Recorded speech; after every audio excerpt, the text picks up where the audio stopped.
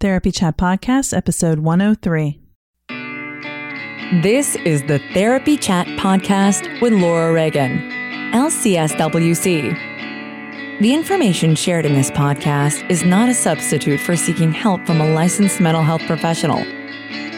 And now, here's your host, Laura Reagan, LCSWC.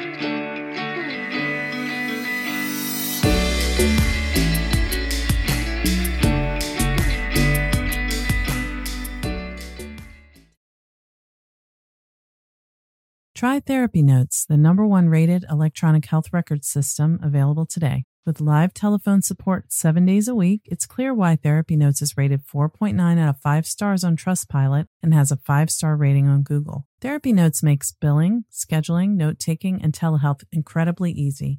And now, for all you prescribers out there, Therapy Notes is proudly introducing ePrescribe.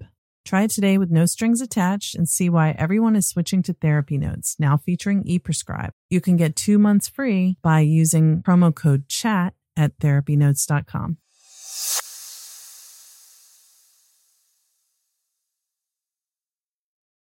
Trauma Therapist Network is a website to learn about trauma and how it shows up in our lives and to find a trauma therapist. Go to traumatherapistnetwork.com to find a trauma therapist near you today.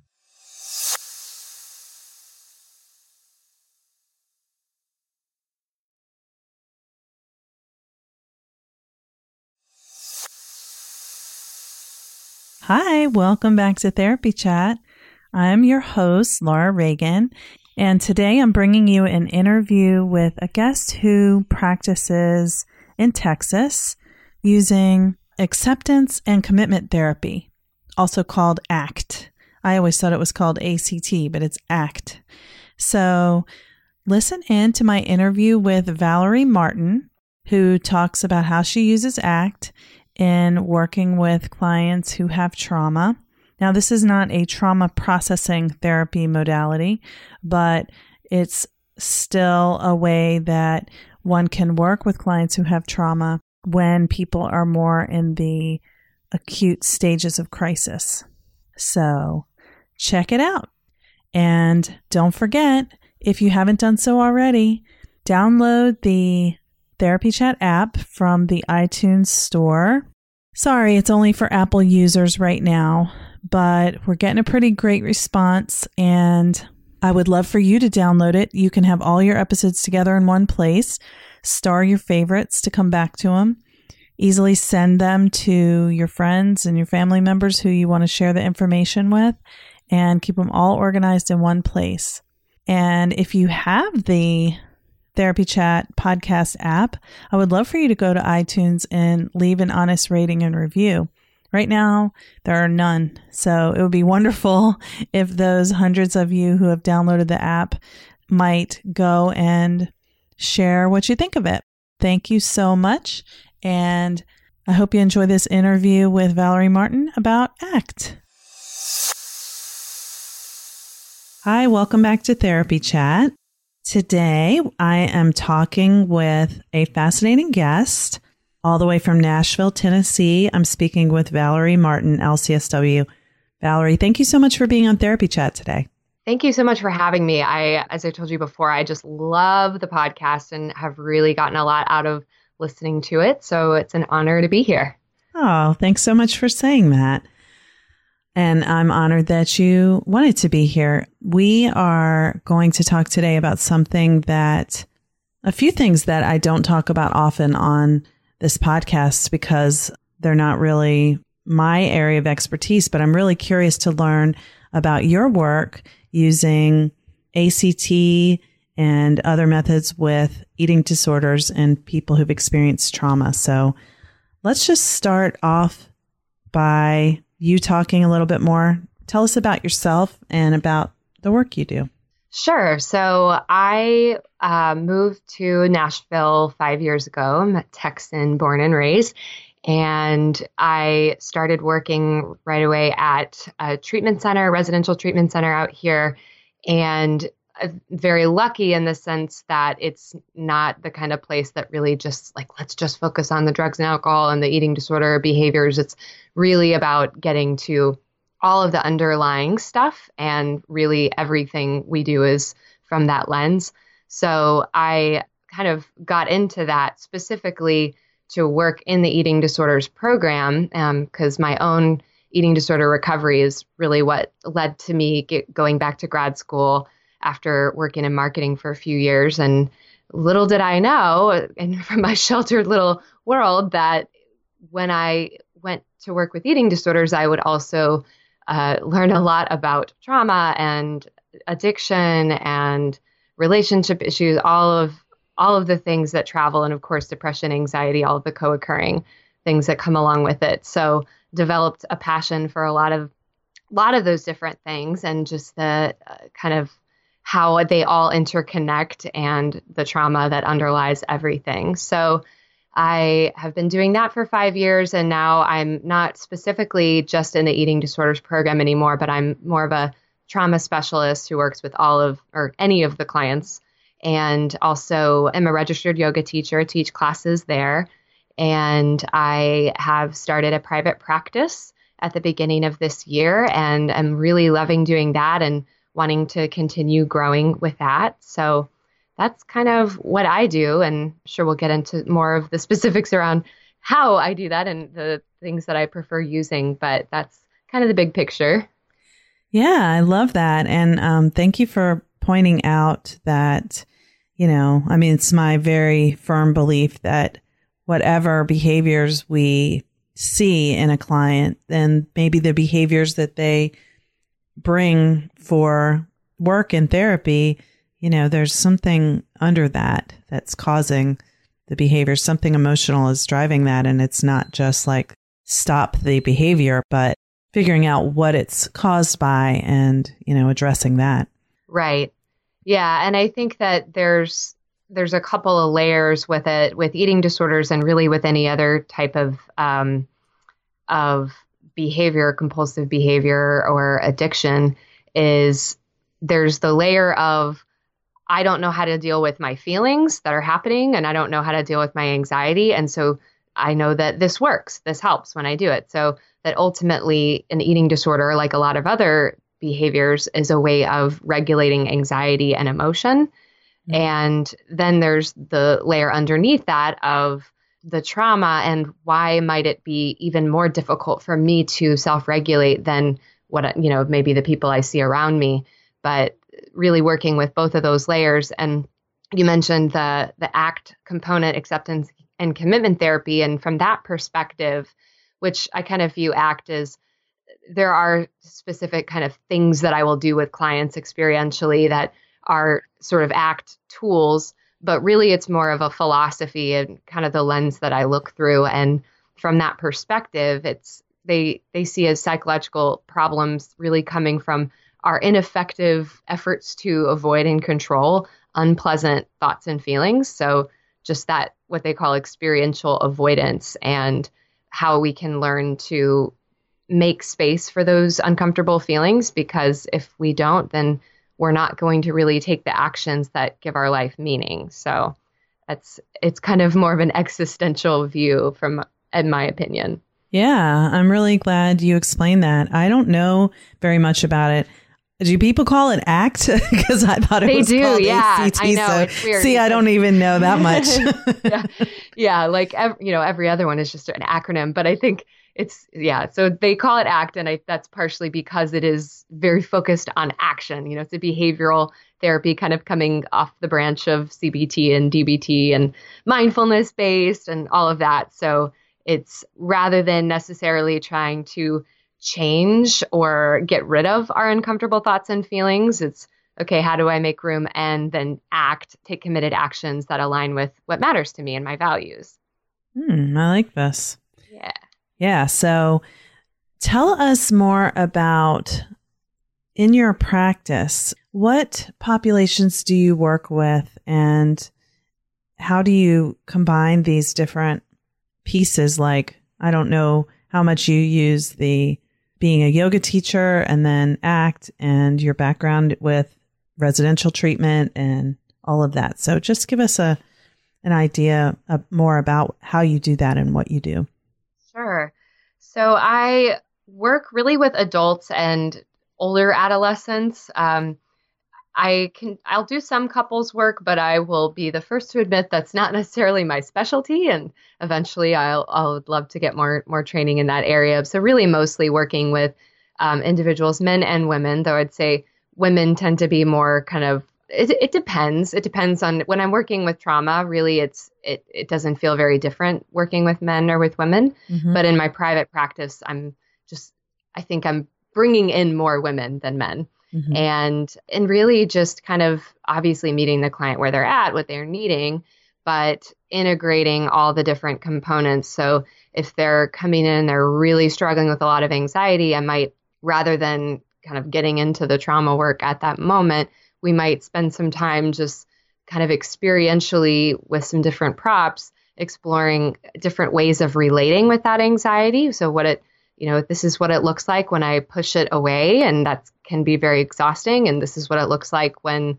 I kind of shove it down and pretend it's not there. And then these are these other different ways that I can practice relating with it. So I might kind of bring in some of the ACT stuff there and do some discussion around values and what matters to them. And then, just kind of as it makes sense, integrating the work on the older stuff. And for some clients, they are specifically coming in because they know they have kind of trauma stuff that they need to work through. And for some, it's more of, they're, as I'm sure you experience all the time, they might be coming in for whatever their present concern is. And as you kind of build the relationship and they become more comfortable, they're able to see how the old stuff is playing into it, and then integrating EMDR or somatic work, just kind of however we decide to work with that. And I always tell my clients, I always want your input. I'm happy to, give direction or ideas, what I think that we could do, but I will always ask you first, because if you have an intuition, let's go with it. Yeah, love that. Because we really know ourselves best, and we're often looking to outside of ourselves for answers. And sometimes in a therapeutic process that can become like a passivity where the client feels like they don't know anything and the therapist has all the answers. And then the therapist is like either helping the client realize that the answers are within them or taking on the responsibility of trying to have all the answers, which we can't. So that's frustrating for both.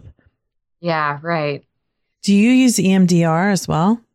I do. Yeah, I use that with most all of my clients who I work with in treatment who are specifically seeing me for the trauma piece. Mm-hmm. And then with my private practice clients, just really depending on if it seems like a good fit for them and something that would help them with their goals. Yeah. So you've got a great toolbox there. Yeah, I'm working on it. I know we've kind of talked about, I just am so hungry for information. And I know that a lot of us therapists are really good at acquiring information and not always applying it. But I mean, I'm just, any training I could do, I would love to do, and just continuing to integrate it. And I know that you're really interested in the body-based kind of work too. And that I find fascinating.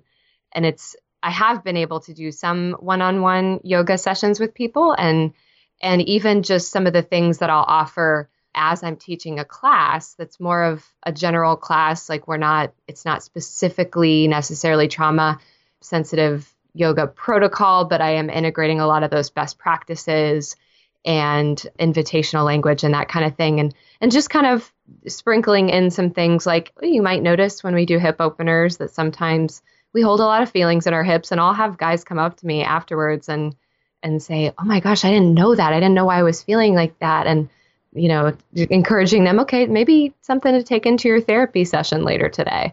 Mm-hmm. So. Yeah. So for everyone who's listening, if you didn't know, we hold a lot of emotion in our hips. And yes, some of those yoga, different movements and positions can really make space for that to come out. Yeah. Activate those emotions. And sometimes it's pretty surprising, I think, for people. Yeah, definitely. I've heard more than one person say, and there I was sitting there crying in the yoga class, and I'm like, what the heck is wrong with me? Yeah, exactly. And hopefully that's a good indication that the teacher has really created a space that feels safe enough to do that, and really respecting and honoring that. Because, yeah, I think that there's plenty of just, regular yoga classes out there that where the teacher is not informed about some of those things and all of the issues around touch and things like that, that for anyone listening who goes to yoga or is a yoga teacher, I certainly hope that anyone who goes to a class knows that you can always, always, always say no as far as touch. Because I think, and that's the tough thing, is people feel like, well, it feels uncomfortable to say no. I don't want the teacher to feel like to get their feelings hurt. And especially if you're a trauma survivor and you didn't have that option to say no, that it doesn't always feel like an option, even if technically it is. So yeah, I feel like I'm rambling a little bit, but No, I'm very passionate about that. No, I love what you're saying. I'm so grateful that you said that. And people who are listening to this may have heard a couple weeks ago, I had David Emerson on the podcast, and he was talking about trauma-centered, trauma-sensitive yoga. And, he talked about that. But I think sometimes we kind of like skip past that, like, well, of course, we all have to be sensitive about touch. And many people who are listening may be like, oh, what do you mean? So yeah, I think it's okay to slow down about that, because, I was actually in a yoga class last week, and I mean, it was a great class. And one thing that I noticed is that in the moving between, from one pose to another, there wasn't really much time for noticing one's emotional experience. And that wasn't intentional on the yoga teacher's part, but there is an emotional experience happening for all of us, So if we're kind of just focused on moving through so quickly, because it's like a workout routine kind of thing. Yep.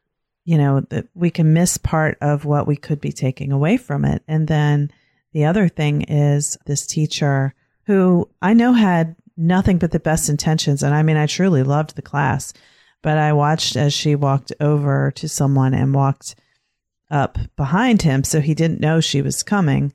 Mm-hmm. And she did touch him and adjusted his position. And, I saw that he seemed okay he seemed, from what I could see across the room, he seemed okay. He didn't seem startled, but he didn't know she was going to be touching him. So when would he even have had a chance to say no? Right. Yeah, it is so tricky. And so that's one of the things that I try to kind of also sprinkle throughout is just take a second to check in with yourself. Just kind of notice what's showing up, and that there's the physical stuff. And then there's just even the idea that correcting someone. And I can't remember if this came up when you were talking with David Emerson, but one of the things that I have always just felt when practicing yoga, and then when I was reading some of his books, going, oh yeah, like it's not just me feeling this, is that idea of like, well, you're telling me basically that I'm doing it wrong, that I should be doing it better. And obviously there's a place with safety, like I'll always, okay, make sure your knee's behind your ankle, that kind of thing. But in general, like there's just not a need to fix somebody when they're having their own experience. Right. As long as they're not going to injure their body with the position that they're in. Of course, the teacher would have some responsibility to help them not injure themselves. But right. Yeah, he did talk about too how yoga instructors who haven't had trauma training, they're telling the participants what to do instead of inviting. Mm-hmm. Right. Yeah. And one of the things just kind of that I was just thinking about a little bit separate from that, but even integrating yoga into a therapy session, like I'll have clients who are starting to border on panic attack for whatever reason, that, and this tends to be more in residential where they're kind of at more of a vulnerable place, but I'll kind of guide them into getting into Viparita Karani, which is legs up the wall, and sometimes adding a little blanket under the low back. But that is so good for anxiety. So just even knowing how that, it doesn't have to be that we're necessarily doing a lot of yoga in the session, although that might be appropriate at times, but that even just getting down there and letting them spend a couple of minutes in that shape, and that seeing how they can regulate their own nervous system by doing things like that. Yeah. And having a safe space to try it and practice it with someone who's there to guide and help instead of, I mean, we can do things on our own, but that can be a beautiful use of therapy time. And I think I moved into a different office a year ago because I felt like there wasn't space to move around in my office. Mm-hmm. And clients are often surprised when I invite them to stand up, or I say, let's try, if you're willing to try this, let's, I can stand here and you find a place to stand where you feel comfortable. And they're like, we're going to stand up. Okay. What are we doing? Yeah.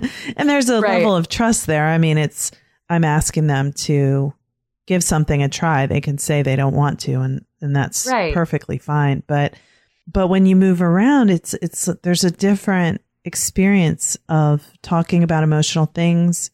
When you're sitting still, I've definitely seen people sitting and they're kind of looking at the sofa like they would like to maybe lie down, or they'd like to put their feet up, but they're not sure if they should. So they just stay in a seated position. And how it's different, that emotional process in your body when you're like stiffly, formally seated and, versus movement. And how about if we get on the floor and try this, Yeah, exactly. So having that option, having the space, and I like to have all kinds of random, props and things around too. Like even yesterday, just working with someone who was so overwhelmed by her sadness and really struggling to make room for it, and also just kind of collapsing into it. So she was willing to stand up, and I grabbed the long yoga strap, we held both ends of it, and almost did like a tug of war thing for a couple of minutes. And she was able to just feel a sense of strength and empowerment and energy in her body that she wasn't going to feel if we just kept sitting and talking about what she was feeling. Mm-hmm. That's a great example of, I know you and I talked offline about sensory motor psychotherapy, but that's a great example of some of the types of things that we do in sensory motor psychotherapy too. There's like pushing and pulling and different ways of using your body that activate, a sense of empowerment. It's really amazing. So it's beautiful that you do that. Yeah, it's neat seeing how all the things, like you just kind of trust, as we say, trust the process, that all of the things that we know will come together. And it never ceases to amaze me how much I feel like therapy is so much like improv, because we're just constantly thinking on our feet and going, ooh, what about this? Ooh, maybe this. And, and these things from these, different trainings and different modalities that just in that moment can blend in a really beautiful way. You're right. And what you said about improv is so true, because with improv, you have to really trust that it's going to come together and it's going to be okay. Even if it doesn't go the way you want it to or expect it to. It's like letting go of control. Mm-hmm. One of the hardest things to do. Yeah, absolutely. And I was just thinking about this, kind of tying it back into the ACT stuff, like standing, like I'll have clients who will, at the end of working on let's say like a sexual assault memory with some EMDR work, and we'll end standing in kind of a power pose and being able to feel that and be able to say, I am in here, I'm in this body, this is my body. And, standing in that powerful pose and thinking about the research around that, like in Amy Cuddy's TED Talk. Mm-hmm. Can't remember have you seen that one? Mm-hmm. Oh yeah, it's so good. I can't remember the name. Yeah, it's something like Presence, or I think Presence is the name of her book. But and it's interesting because there's a lot of really wonderful things about the talk, and I've recommended it to some clients. But with other clients, like people who have a lot of trauma, there's some things in the talk that I feel like have to be processed a little bit, because she talks about like powerful people and not powerful people. Like it's very dichotomous, and it's like, well, okay, they're simplifying it for research purposes. Like, let's just kind of look at that. But ultimately the message being Like if I stand in this way, that I can, even if I'm not feeling, quote, confident, that I can act it until I become it. And that's really parallels well with the acceptance and commitment therapy stuff, that it's so much of where we get stuck is we think that, well, I can't do this until I feel confident, or I can't, I'm not good enough to do this. So, and I still have those not good enough thoughts and I shouldn't. But it's like, okay, well, what if, the whole feel the fear and do it anyway kind of thing, that I think some people don't feel super comfortable with the whole idea of fake it till you make it, because it sounds kind of artificial. But if you think of acting our way into right thinking, like I'm going to decide what my values are, I'm going to decide how I want to show up in the world. I'm going to identify some actions that would take me closer to those values. And I'm going to be able to make room for the uncomfortable stuff that's going to show up along the way. So even if I don't feel confident about doing it, I'm not going to wait for that. I'm going to do it and make room for those kind of self-doubt thoughts to be there. I love it. And you are really good at explaining that. I'm glad you think so, because it doesn't feel that way right now. But yeah, no, you are. I mean, some people can really put into words what they do. I'm not very great at that at all. It's like, I know what I do, but when someone asks me to explain it, I'm like, well, it's just like really cool and it works. And it's like, right. Yeah, exactly. I'm like, how many, do you have half an hour? I can tell you, but I can't do it succinctly. That's right. No 30-second little elevator speech or whatever. I'm not good at that. Yeah, it's hard because this is complicated stuff. And it's like, we're talking about I don't know. It's just, I also get blown away at just how much the work that we do, we're talking about life at the most fundamental level, and what it means to be human, and what it means to be alive, and to experience pain and relationships. And I don't know. It's like when I think about, there's so many jobs out there that I think are really amazing in their own right. And I think people sometimes think, well, my job doesn't do anything. Like I'm an accountant, like there's no meaning in it. But that doesn't mean that like that person might love accounting and they find meaning in other areas of life outside of their paid job. But the fact that like we do this for a living and get paid to talk about these things with people is so, so cool. I agree. It's really a sacred honor to be able to do this kind of work with people, and for them to allow us into their lives and trust, that we have the right intentions, and that we will do everything we can to try to help them achieve what they're trying to achieve. And especially when they've been hurt before many times, as, trauma survivors have, and usually in relationships. So it's really, we can't underestimate just the significance of someone making the decision to come and allow us to walk with them in that way. It's very special. Right. Absolutely. And one of the other things that I love about ACT is that it is a very shoulder to shoulder kind of philosophy, that it's not that the therapist is the guru and the director, but they use a ton of metaphors. In fact, one of my favorite ACT books is called something like The Big Book of ACT Metaphors. And so it's really something that they encourage you to use very experientially. And so one of the metaphors is the two mountains metaphor, that basically is like being able to tell your client, it's not that I'm the expert and, know how to do life better than you and have it all figured out. It's like, I'm on this mountain next to you on your mountain.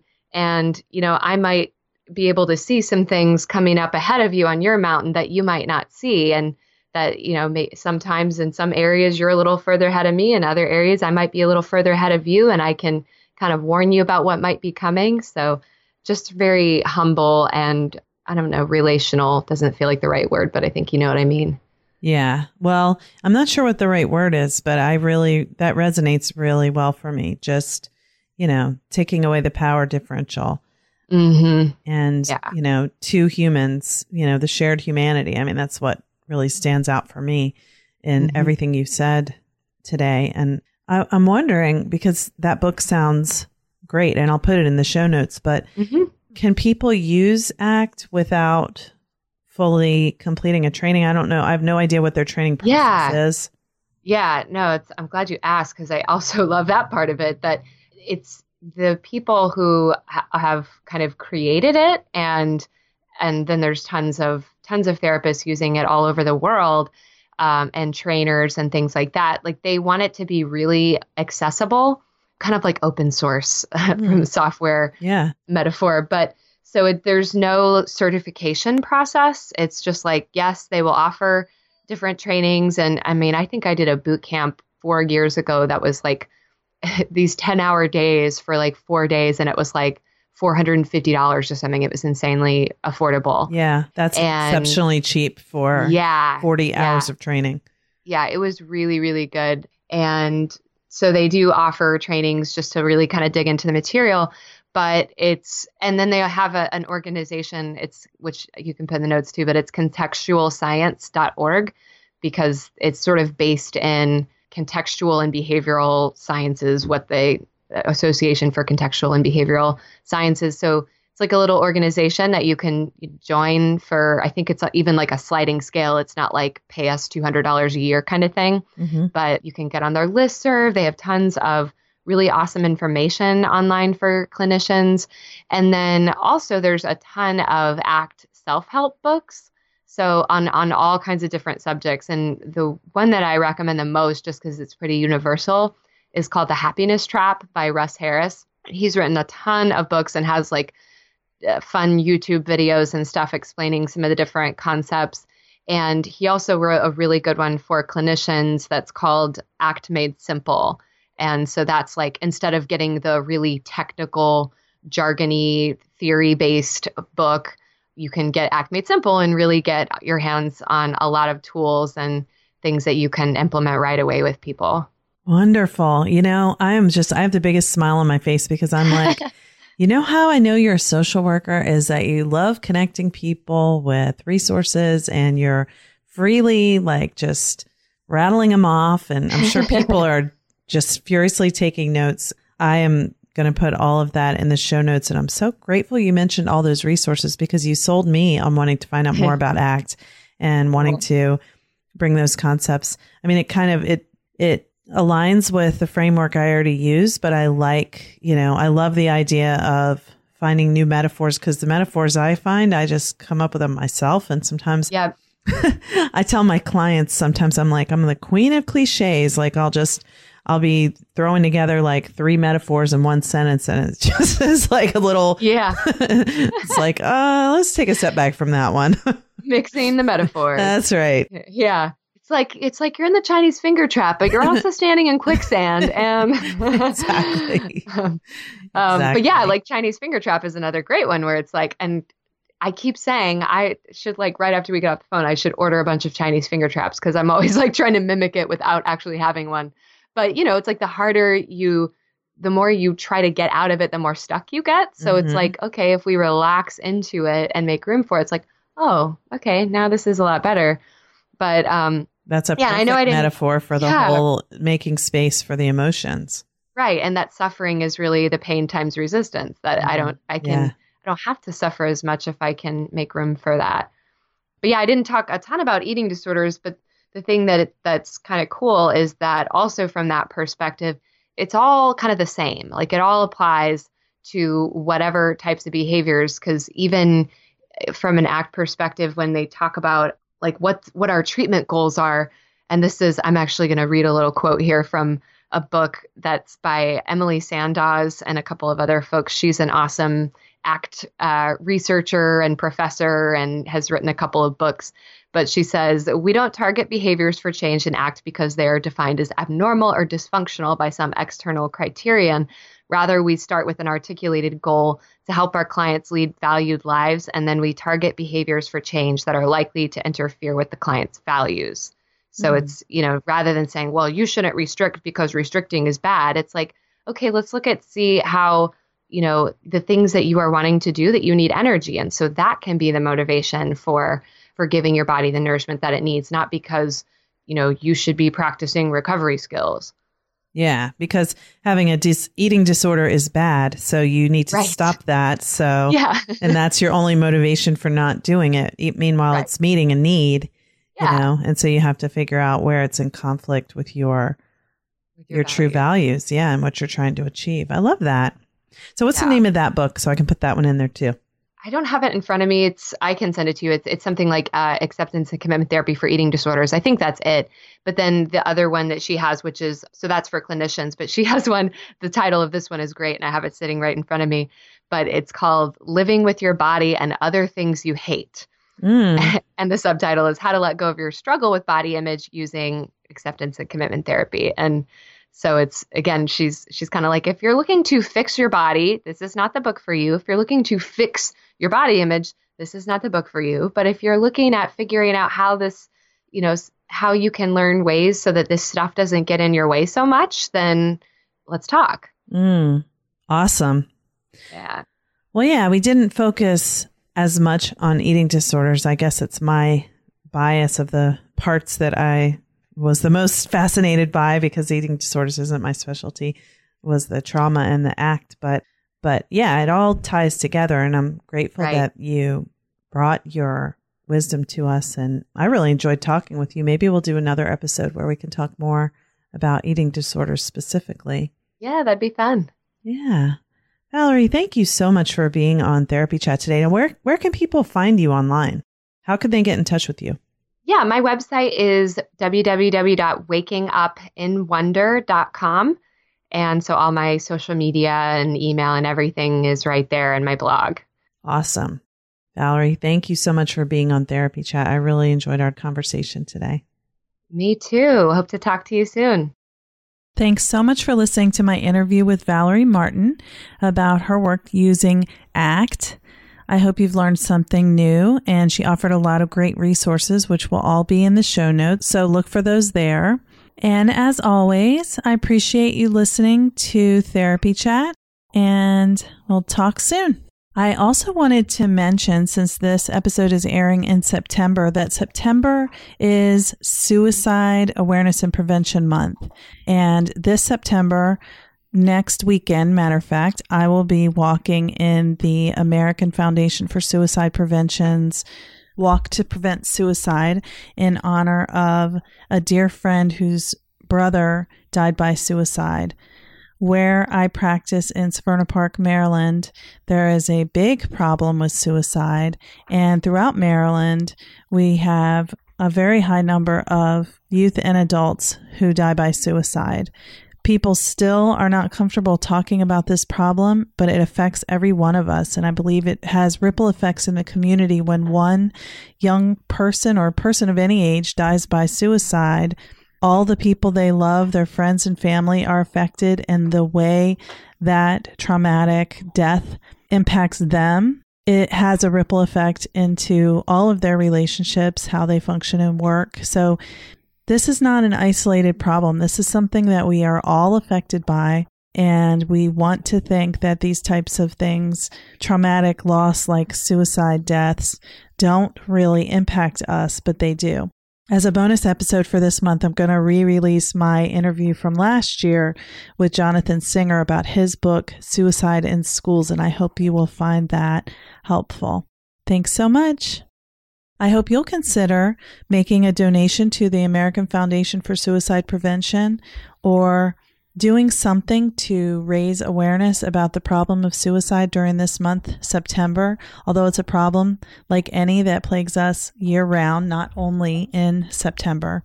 So if this is something you care about, remember you can get involved. You can raise awareness by publicizing the statistics about suicide, sharing the phone number for the National Suicide Prevention Hotline, walking to end suicide. There's so much you can do. Some takes little effort, some takes more.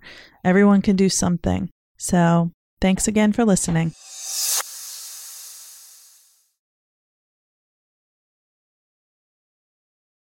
Thank you for listening to Therapy Chat with your host, Laura Reagan, LCSWC. For more information, please visit therapychatpodcast.com.